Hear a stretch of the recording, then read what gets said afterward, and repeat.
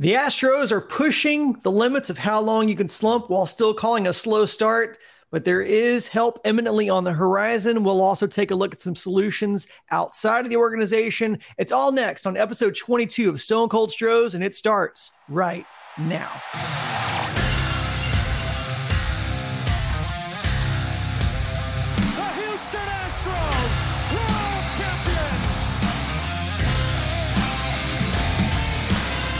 Welcome to Stone Cold Stros. I'm Brandon Strange. I'm joined by senior content contributor Charlie Polillo. You should check out his weekly column on sportsmap.com. It really is good stuff. Josh Jordan is back and recovered from the draft for all purposes. Everything that Josh does, check out him on Twitter. Follow him on Twitter at JoshJordan975. Follow Charlie Polillo at Polillo on Twitter. Charlie, Josh, welcome in. Hello, guys. When's the launch kicking in for the Astros? I guess that's the big question. Is the launch to kick in for the Astros? Josh made his return. Let's talk about some returns because pitching has been pretty good for the Astros thus far. It has been the offense that has been very much lacking. We talked about a little bit on this channel last week. I saw some conversations with John and Josh talking about just, how bad it's been. McCormick and Michael Brantley, as in Chas McCormick and Michael Brantley, look to be on schedule to return this week, maybe a day apart. Jose Altuve, in a much needed burst of good news we got, was he may be available as soon as the end of the month. So my question to you guys is this: does this fix what ails this Astros team? I don't want to go so far as to say largely, but of course, I mean, it's to the point of it can't possibly hurt. I think the expectation bar on Michael Brantley needs to be set at a reasonable level. His power had been in decline for 4 straight years, but he is a competent get-on-base guy. That he just hit 250 at Sugarland, whatever. It's the shoulder remained in its socket, and he's finding his timing and playing a little first base. But Brantley is a professional batter, even if he's just slapping singles and occasional doubles and the very, very occasional home run. The batting average is good, and he takes walks. And at the top of the Astros lineup, and it's not to blame Mauricio Dubon because he's a journeyman utility guy, but the feel-good story that was Dubon essentially has stopped feeling good. The batting average in the 280s, still 290s swell, but he never walks. Essentially, it's embarrassing. 3 walks drawn in 122 at-bats, but sure, just keep running them out there in the leadoff spot every day. So his on-base percentage stinks, barely 300. Alex Bregman, speaking of stink, maybe we'll circle back to that. Astros on the corners, just fantastic these days. Bregman's batting 195. His on-base percentage is higher than the leadoff batter. But if you have a guy in steep decline, basically back to his career norm, batting first, Bregman, who's just been a lousy offensive player this season, batting second, well, get them out there, Altuve, Brantley in. How can that possibly not make you measurably better almost immediately?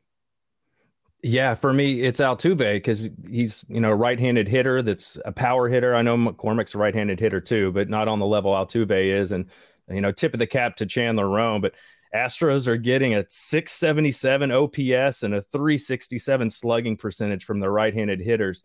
It has been Tucker and Yordan just carrying these guys. So to get somebody with some thump back in the lineup when Altuve returns, I think is going to be huge. And I know we're in it's still a small sample size part of the season, but just looking at the numbers where they are now as a team, OPS, they're 26th in the league, slugging 27th in the league, homers 24th in the league. We look back to last year. This isn't the sample size to this point last year. It's the whole season last year. OPS 7th, slugging 5th in the league. So they're really going from the worst 5 or 6 teams. Now they're one of the worst 5 or 6 teams in these categories to where they're one of the best 5 or 6 teams in these categories. So really hasn't been the pitching as much as it's been the hitting. It's just simply been a poor offense, right? Maldonado stinks, always has, does, always will, offensively. Abreu, relentless disaster. That he lines a double on a mistake pitch Sunday in Seattle. Whoop-de-doo, right? Blind squirrels find acorns. He is showing no consistency whatsoever of quality at bats. Alex Bregman, 3 for his last 39. That's a batting average of 77, not 177, 77. As the Astros move down the coast from Seattle to Anaheim, you can't just be hemorrhaging outs at that many spots in your lineup and be all right. Jordan hasn't been going off of late, but certainly still been really good. And if it's a timely at bat, you just expect him to come through. Kyle Tucker the last couple of weeks has actually tailed off. And, if not for a non-strike 3 called in the 9th inning, that a pitch later he crushes for a game-winning home run, we might be saying, hey, Kyle Tucker, you need to pick it up too. But basically, this lineup has 2 guys who've been pulling their weight season long to this point to be guys in a good offense, Tuck and Jordan. Dubon, the 20-game hitting streak when he's hitting way over his head. But right now, he's a bad leadoff hitter. His OPS sub 700 now. Bregman, a nightmare. Abreu, by all means, just keep penciling him in the cleanup spot virtually every day. How about a mental health day off or 2 or 3 or 4? Abreu's played every game so far this season. Well, when you have a paucity of alternatives, all right, Abreu's good. And the only way to hit your way out of a slump is to keep hitting. Well, the only way to dig a deeper ditch is to keep digging. 1 home run now in 89 games for Abreu, dating to August of last year, still sitting on 0 with the Astros. If Alex Cintrone had come up with the mechanical adjustment that needed to be made, that'll fix the world with Abreu, and Cintrone was not worried about Abreu at all. Well, maybe it's time Alex really shares that secret with Jose Abreu. Still a lot of season left, but less by the day, right? The end of this week, the season will be 1 quarter old, but I will throw in the proviso, 17 and 17, 3.5 behind the Rangers. It's not like you need a telescope to see them starting the week, and you're hoping to leave Anaheim at least ahead of the Angels still. But I'll go back to 2017, and this team is simply not as good as this one, and we'll, of course, get to the pitching. Right, the lineup is the present day. Can some guys get more hits than they are, please? But 2 starters down without legit replacements that you're thinking are sustainable, the leaks that have sprung in the bullpen, but amplifying Josh's point, the Astros are second in the American League in earned run average, right? Only behind the Rays. So the pitching you'd expect is going to tail off in terms of rotational quality the longer you go without Garcia and Urquidy. And the bullpen you still accept to stabilize. They have enough decent options that you think you put it together. But they're not going to have a bad offense and be a 95-win team. All right, they don't need to be 2017 or 2019's offense, but they continue with what they are, well, then they're not a playoff team. Right? Their margin of error is gone. Well, you get Altuve and Brantley back performing at decent levels. Altuve doesn't have to be 3rd for MVP. Great Altuve. Brantley's not going to be 2019 Michael Brantley, but just good, solid, everyday major leaguers. And that is a B12 shot for a lineup in dire need of it. Maybe the returns give Dusty Baker an excuse to move the lineup around a little bit and kind of shake it up without there being a overt sign of, hey, this is because you're not producing, Jose Abreu. You mentioned it, Charlie. It's just even with those guys coming back, the margin for error is just so thin. And outside of a big homer in Seattle, Jordan hasn't looked exactly great since coming back from that sore neck. You've gotten way more than you could have expected out of Dubon and Julks and even Myers. You've gotten way more out of them you could have expected. That's helped you stick around near 500.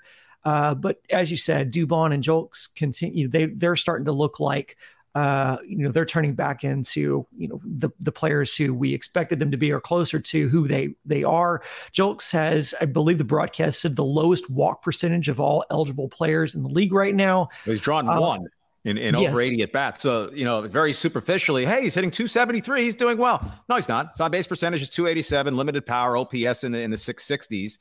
Again, that's not on Corey Julks, right? He's 27 years old and just getting to the major leagues. Nice story and had a couple timely hits, the game winner in Atlanta.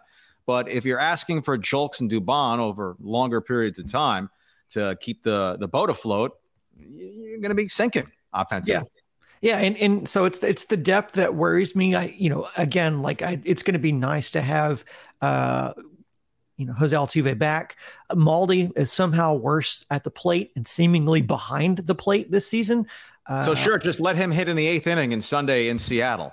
I know Yainer Diaz has not flourished, but late game, if you're carrying 3 catchers, 1, your bench is very thin.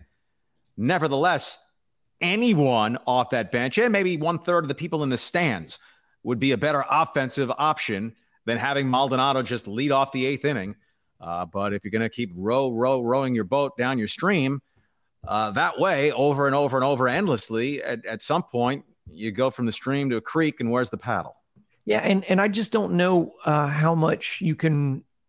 Again, it's like you set your watch by. I don't have one, but if I did, I would set my watch by. It's usually in May is when we're asking these questions about Dusty and scratching our head and going, what are these lineups? This is the same like trajectory. Now, the difference is that there are some major concerns on this team. There isn't a Justin Verlander in that starting rotation. And now you've lost your 4 and 5 or 3 and 4, however you want to designate them as in your starting rotation. But you've lost now since our last broadcast. Astros have lost Luis Garcia to an eventual TJ surgery. So that's another area of depth that you are concerned about.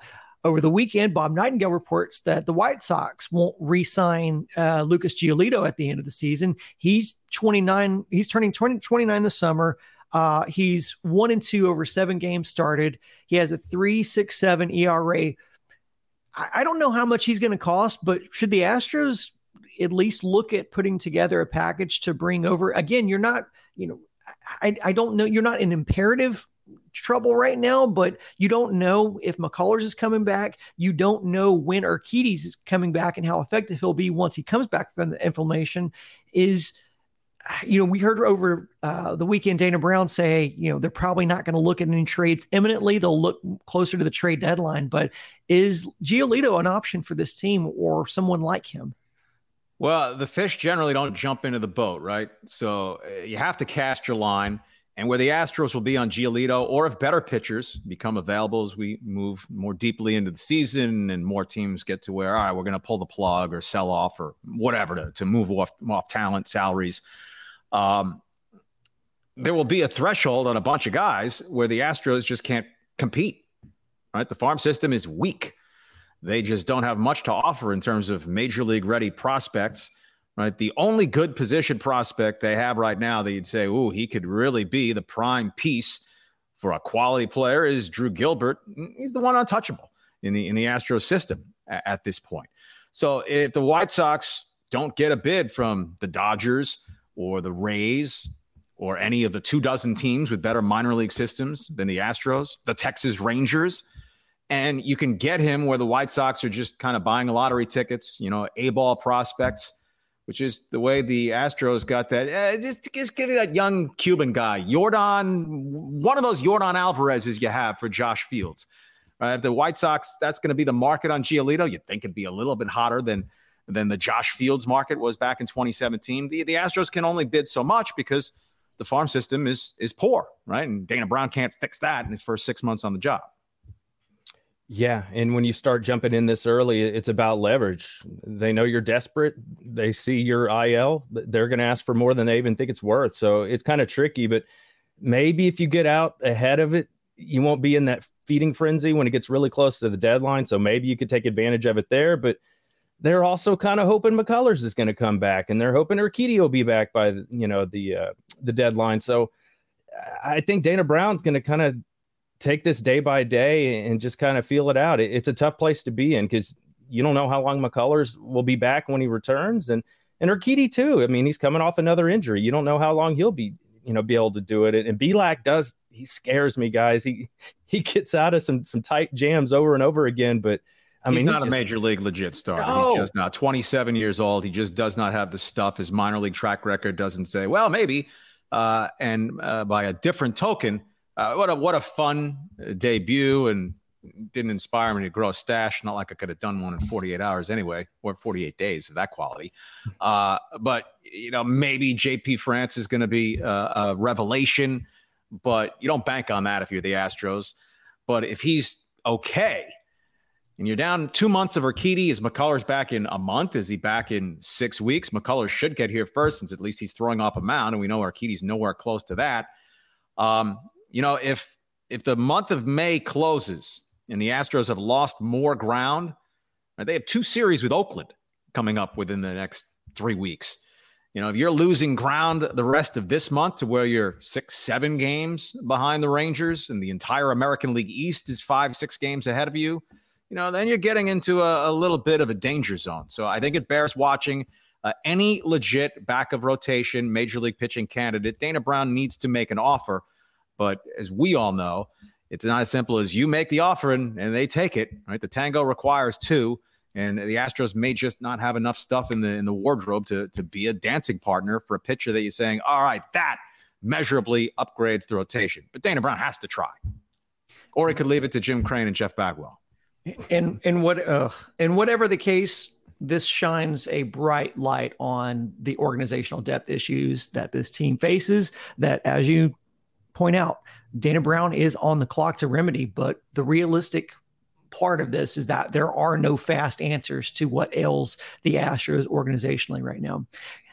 Guys, if you spent 5 minutes in the Astros section of the Bird app, as we like to call it, there's one hot topic on the fingers of fans. And after Saturday's game, the Montero Stanek joint that resulted in 2-out, 7-run implosion in the 8th, a lot of fans are lumping Rafael Montero's contract in with Jose Abreu's as part of that Jim Crane, Jeff Bagwell coalition of decisions that were made in the absence of a GM. I just wanted to get your guys' take on this, since it is such the hot topic. Is that fair? Is it fair to compare those two contracts right now, Montero and Abreu? I would say in Montero's case, now he's had a couple of poor outings, but as a relief pitcher, I mean, really season long, where we have guys throwing 60, 70 innings, that's it. But when you've thrown just 12, 15, 18 innings, if you go have one outing or in 2/3 of an inning, you get blown up and you give up 3-4 runs, I mean, warps your ERA in a hurry. Montero was an overpay off one good season in the major leagues in his 30s to go 3 years, $11.5 million per. Or a year earlier, they wouldn't go to 3 years, 24 on Kendall Graveman. So 3 years, 34.5. It was an overpay, but not a catastrophic. What if Jacob deGrom's arm falls off and the Rangers 5 years, $185 million? But it was an overpay. That said, it's not as if it hamstrung the Astros from making other moves unless a self-imposed salary cap had them do that. But Montero was fantastic last season. Right? Meanwhile, Stanek, his use to me has been curious since really late last season when his ERA was barely 1 and he couldn't find work basically in the postseason unless it was mop-up stuff. His command can be off, and, well, you make one mistake after you walk a guy and can be part of a big inning. Sure. I said off air before we started up here, love, war, and baseball, all's fair in terms of assessing and making judgments, and we just try to rein in the insane and talking things out.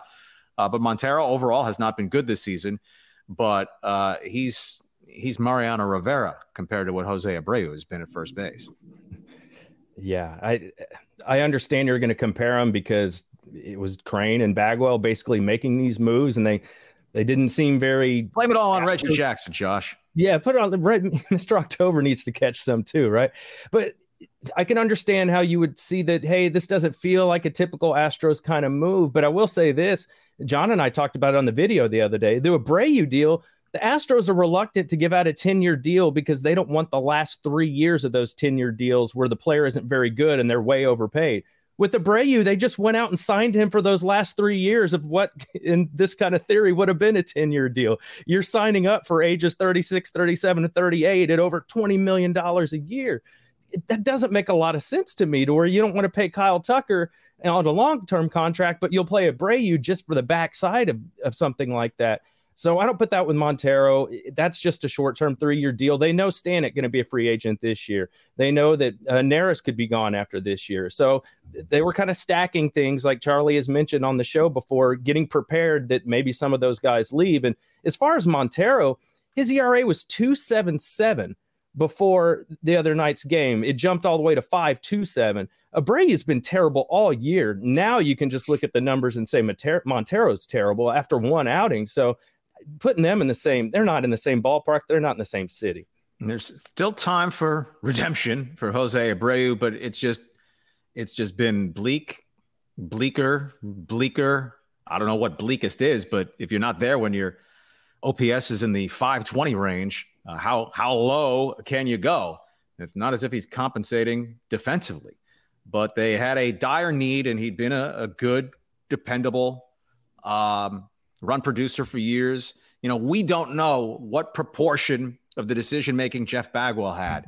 Did Bagwell see himself a little bit in Abreu and just a relentlessly consistent year after year run producer, a gamer who hardly ever missed games? Maybe Jeff Bagwell failed to calculate, well, what if 36-year-old Jose Abreu has some 36-year-old Jeff Bagwell in him, where Bagwell was just done. Of course, Abreu didn't have any sort of injury problem that would make you think, hey, how can he be this abominably bad so far? Yet he's been in the lineup every freaking game so far this season. And I know they have limited alternatives, thin bench, no one else you're going to call up. But to not have one day off somewhere along the way, and let me briefly piggyback that, Dusty needs to get off I have to split up Jordan and Kyle Tucker no matter what, not with a giant millstone between them. And it's not as if this decision gets made, Dusty's a genius because it works out. Good decisions can flop, just as lousy decisions can work out. That's baseball. That's life. But the Sunday game, for instance, in Seattle, where Jordan gets on to lead off the ninth inning, tying run comes to the plate, and Abreu hits a feeble little chopper up the middle for an easy double play. I'm not saying that if Kyle Tucker is batting cleanup, he automatically hits the game-tying home run. But I want him up before I get Abreu up there. And if the point is, well, they just pitch around Tucker. Well, they're just going to pitch around him to put first and second, the tying runs, on base, and you're scared to death to have Abreu come up in that situation. Well, what the hell is he doing in the lineup to begin with? Certainly in the cleanup spot. So when Altuve and Brantley get back, unless Dusty's thinking, well, I'm going to lead off Brantley because I certainly can't go lefty, lefty, lefty. They have what we're hoping are 4 competent offensive players until Bregman pulls his head out. The lineup should be Altuve 1, against right-handed pitching, absolutely. Altuve 1, Brantley 2, Jordan 3, Tucker 4, probably Bregman 5, and then whatever after that.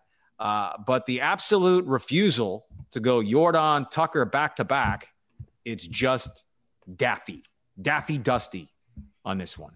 Yeah, for me, the Abreu ground has been tilled, if not over-tilled. So I'm going to go back to the Montero contract. And for me, I think a lot of the, let's call it what it is, a lot of the revisionary comments on this, I think do include some context, though, because Montero got this contract after having one good season. He was in 2021 DFA. That's how they were able to get him on a deal, was he had been designated for assignment, ended the year with like a 6.39 ERA. Unbelievable in 22, but then was signed to that 3-year deal. And for me, Josh, you mentioned his ERA, which it's been excellent over the past couple of years, outside of now in which it's over 5. But for me, with Montero, it's not the ERA that tells the full story with Rafael Montero. It's about his WHIP number. And coming into Saturday's game, he had a WHIP that I believe was verging on 1.5. After that game, he's now at 1.68. He just puts a lot of guys on bases. And we look back at the postseason last year, Ryan Presley was asked in multiple situations in the postseason to come in and get 4 and 5, if not 6 out saves, because Montero or some other part of the bullpen would get in trouble late in the game. So it seems that Montero's ERA doesn't always tell the story of, sometimes he's a powder keg waiting to explode. And what we saw Saturday night, I think, was a culmination of what happens when you don't have elite defense backing you behind a struggling pitcher, because Montero came in, couldn't find the zone, 2-out walk, which, always killers. And then, obviously no one could have foreseen 7 runs being put up within a two out, with 2 outs on the board. So So to me, I don't know. Again, like I don't think this is a bad contract. I definitely think it's unfair. Just to answer the initial question, I definitely think it's unfair to lump these two contracts in with one another. I guess the thing that would have made me feel a little better about this contract, and again, hindsight, right, was maybe if it's a 2-year with a third of a team option, in which maybe it's the same amount, but maybe the Astros get a little bit of risk mitigation on that third year, so that you're not running this guy all the way up to 39 without any sort of insurance against that final year. But it is what it is. Do you guys think would that be more of a contract that I think is more palatable to everyone? Or, I mean, if Montero turns this around, no one's even complaining about this contract, right? Are we even talking about this because this was a 1-game sample and just Abreu has been so bad, so it's just lumping everything into one conversation? It was a crushing loss, yeah. Having that lead that way. And you thought they had that game wrapped up, that you had the series wrapped up, and to go out like that, people are going to talk about it. But how bad was Stanek in that exact same game? Stanek's got an even higher whip than Montero does. Stanek's is at 1.85 is his whip, and his ERA is over 5 too. So, I mean, this is another guy they really counted on, and it hasn't gone well for him this season. So, but I'm not going to bury my head in the sand. Montero's got to pitch better. I think his average against is over 300. That's not what you're looking for. He's got to pitch better. He's got to hit the strike zone better. There's improvement to be made, but he's not killing you. We know how relief pitchers kind of go up and down from year to year. I mean, think of what Maton was last year, and he's been lights out this year. Yep. Montero could come out and be terrific next season. And, anywhere from $9 to $11 million for a setup type pitcher, that's kind of about the going rate. Astros just kind of on the top side of that, around 11. I think if it would have been Click that signed him, I don't know if we'd be hearing, all this outcry that, lumping Montero in with Abreu. If Montero goes down in flames and he was a one-hit, one-season wonder, it's not devastating to the Astros payroll going forward. I mean, all teams have contracts that work out. Yeah, you want to avoid the 11-year, $280 million, or Contreras with the Cardinals. Wait, he's not our catcher. He got here 20 minutes ago. 5 years, $87.5 million type contract. And they're 17-17, and Astro themselves, frustrations are higher this deeply into the season than we've been accustomed to around here for quite some time.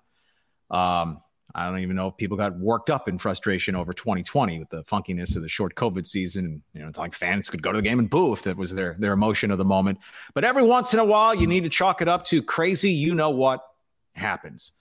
2 out, no one on, up 3-0. And if you turned in for the night and woke up in the morning, what the hell?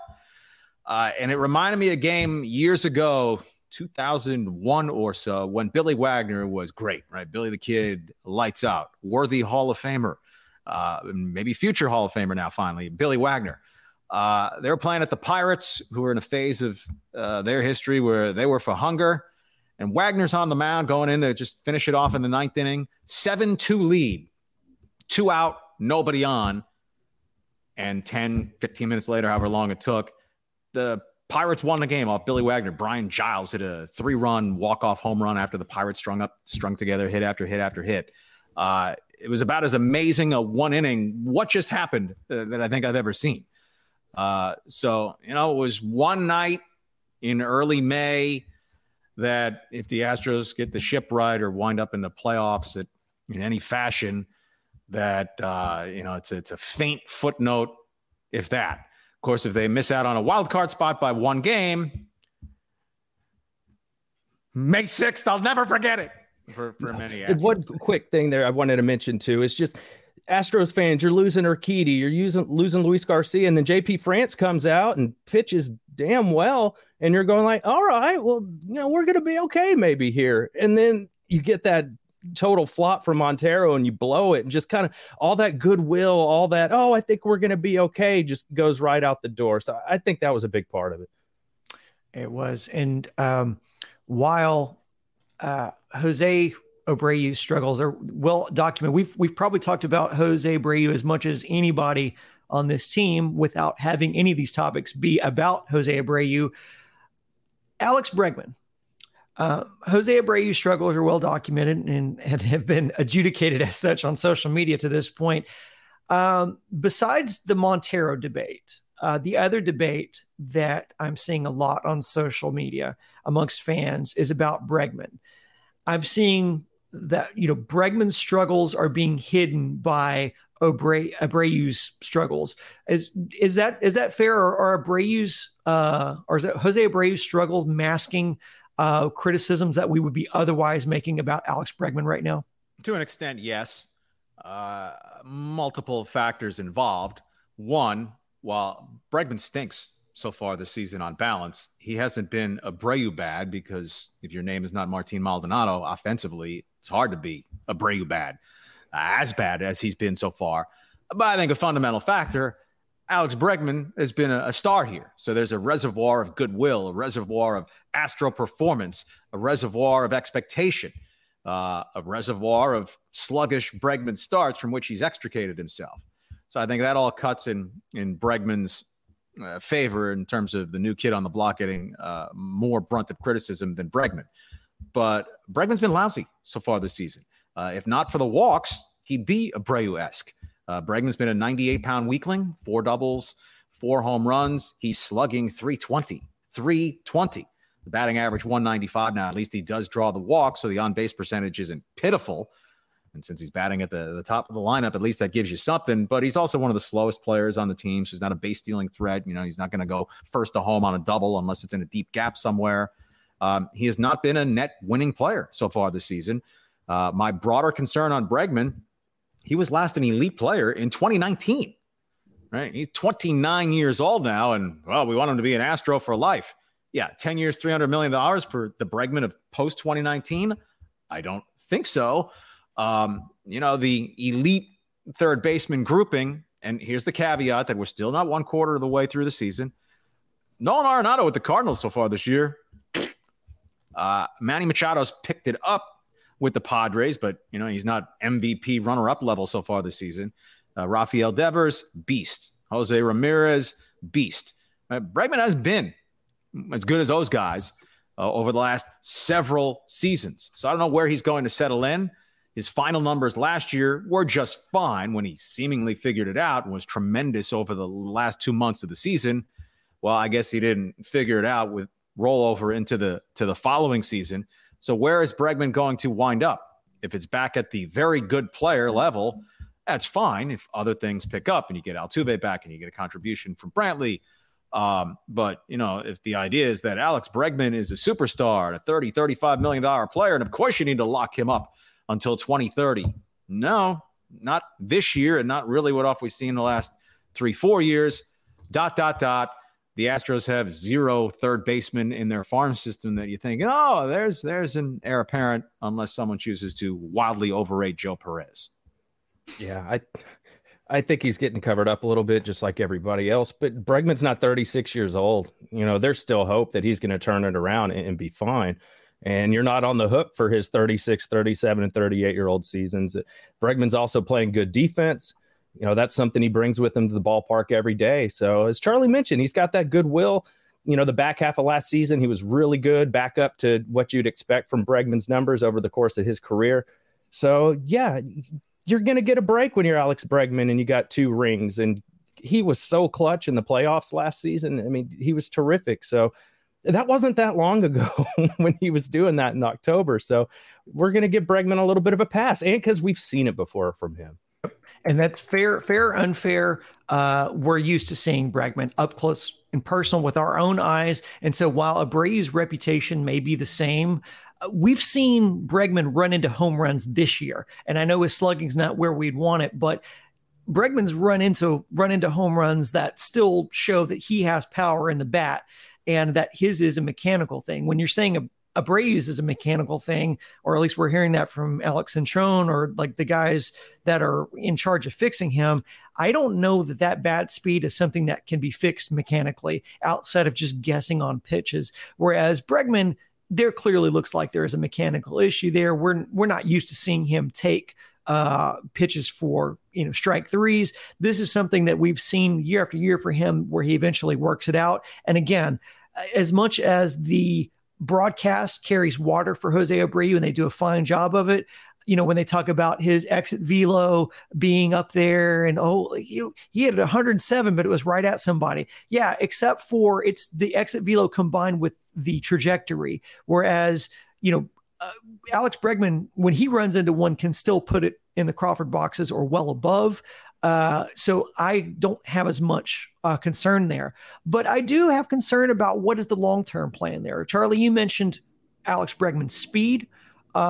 This is now multiple seasons in which he's gone into deep slumps in the regular season. He tends to figure it out when it matters, which was always kind of the kind of knock on Correa, which was that the numbers during the seasons weren't consistent, but he always showed up when it counted. So you kind of alluded to a little bit. You can't necessarily think it's a given that he gets re-signed, given the fact that, again, all those things that I just mentioned, the speed around the base path and his seemingly the regularity in which he's going into these deep slumps during the season, right? Like, this isn't a foregone conclusion that he gets extended on this team. Yeah, to engage in even a 5-year, $150 million extension at this point, to me, would be ridiculous. That's taking him out through his age 35 season, and I want to see what he is over the rest of this year and next. And if he does get back on what we think of as a normal Bregman track, though in full season numbers, he was last on that track in 2019. But, you do need to, if you're still in a phase where you're expecting to win and be a contender and still pursue more division championships and beyond, you do need to cover all the spots in the lineup, not at obscenely stupid money. But until your farm system is producing good, regular, everyday players again, well, what are you going to do? And Bregman and Altuve up at the same time. I think the reality with Bregman, even at just 29 years old, his very best baseball is probably behind him in terms of full season stuff. Now, in part, that's because 2018 and 2019, he was awesome. A top 5 MVP finish, and then the runner-up finish to where you certainly had an argument for him over Trout. But 29, you're typically past your absolute physical peak. They measure everything these days. And Bregman was never a burner, never a base stealer guy. But to this point in the season, the metrics, he's one of the 20% slowest guys in Major League Baseball. So if that's, not that quick twitch running muscles were ever his thing, but if there's a little chip away, little erosion there, and maybe his hands aren't quite as quick at the plate. At his contact rate, it's not like he's striking out by the bushel full, but when he makes contact, a lot of lazy fly balls to right field. Just pop-ups, not as much hard contact. And to amplify on Abreu, anyone explaining, well, if this, if that on Abreu, maybe it wouldn't be so bad.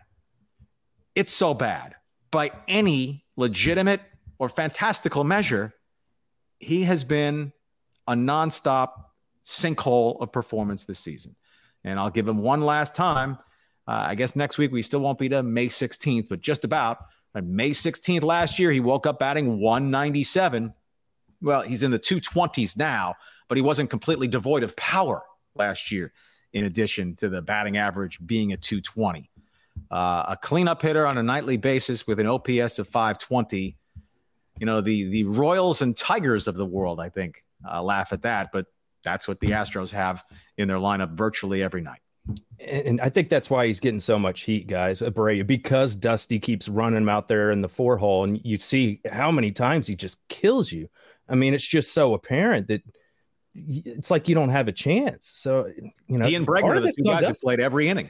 Yeah. Bregman's played Abreu's played all these games. We know about Tucker, but that's the thing. When it's right in front of your face like that, it's kind of on Dusty why Abreu is taking some more of these bullets, because he keeps putting him out there in the 4 spot. And that makes me think, too, when McCormick comes back, how much is that going to matter? He was having trouble getting playing time over Jake Myers before. Jake's actually been pretty good. I don't know how much it's going to change until Brantley and Altuve are back. I think with McCormick returning, though, I think what that does is give Dusty a little bit of flexibility in being able to rest Tucker, because he's said to this point that he really hasn't had the defensive, I guess, tools to be able to rest Tucker. So maybe that gives him the ability to either put Tucker in the DH or rest him. So the 36-year-old guy, not worth a damn so far, he's in there every day, come hell or high water. But the 26-year-old right fielder, who's one of your two consistent forces of quality in the lineup, boy, we got to get him a day off. Got to get him a day off when they've had every Thursday off now for like 6 weeks. But every little bit helps if McCormick can pick up where he was, where he left off statistically. But geez, to just run Abreu out in a cleanup spot. Well, he has a track record. Well, he now has about a 6-week track record with the Astros that you need to try something else. I'm not saying send him to the end of the bench and forget about him for good. But if it ain't broke, don't fix it. Right now it's broke. So try a little something to fix it, or just shake it up a little bit. Right? He batted 6th once in a game last week, first time in his career. Needs to be a steady diet of that. Absolutely. Once Altuve and Brantley are both here. Yeah. And it is interesting. The amount of,